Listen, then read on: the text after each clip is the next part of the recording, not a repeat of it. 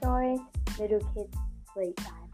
Well, I'm Sophie. I'm 11 years old and love podcasts. I had to make one myself. Although I might not be the best, I write all of my stories out and practice them. Please, it would mean the world to me if you could just stick around and listen to one.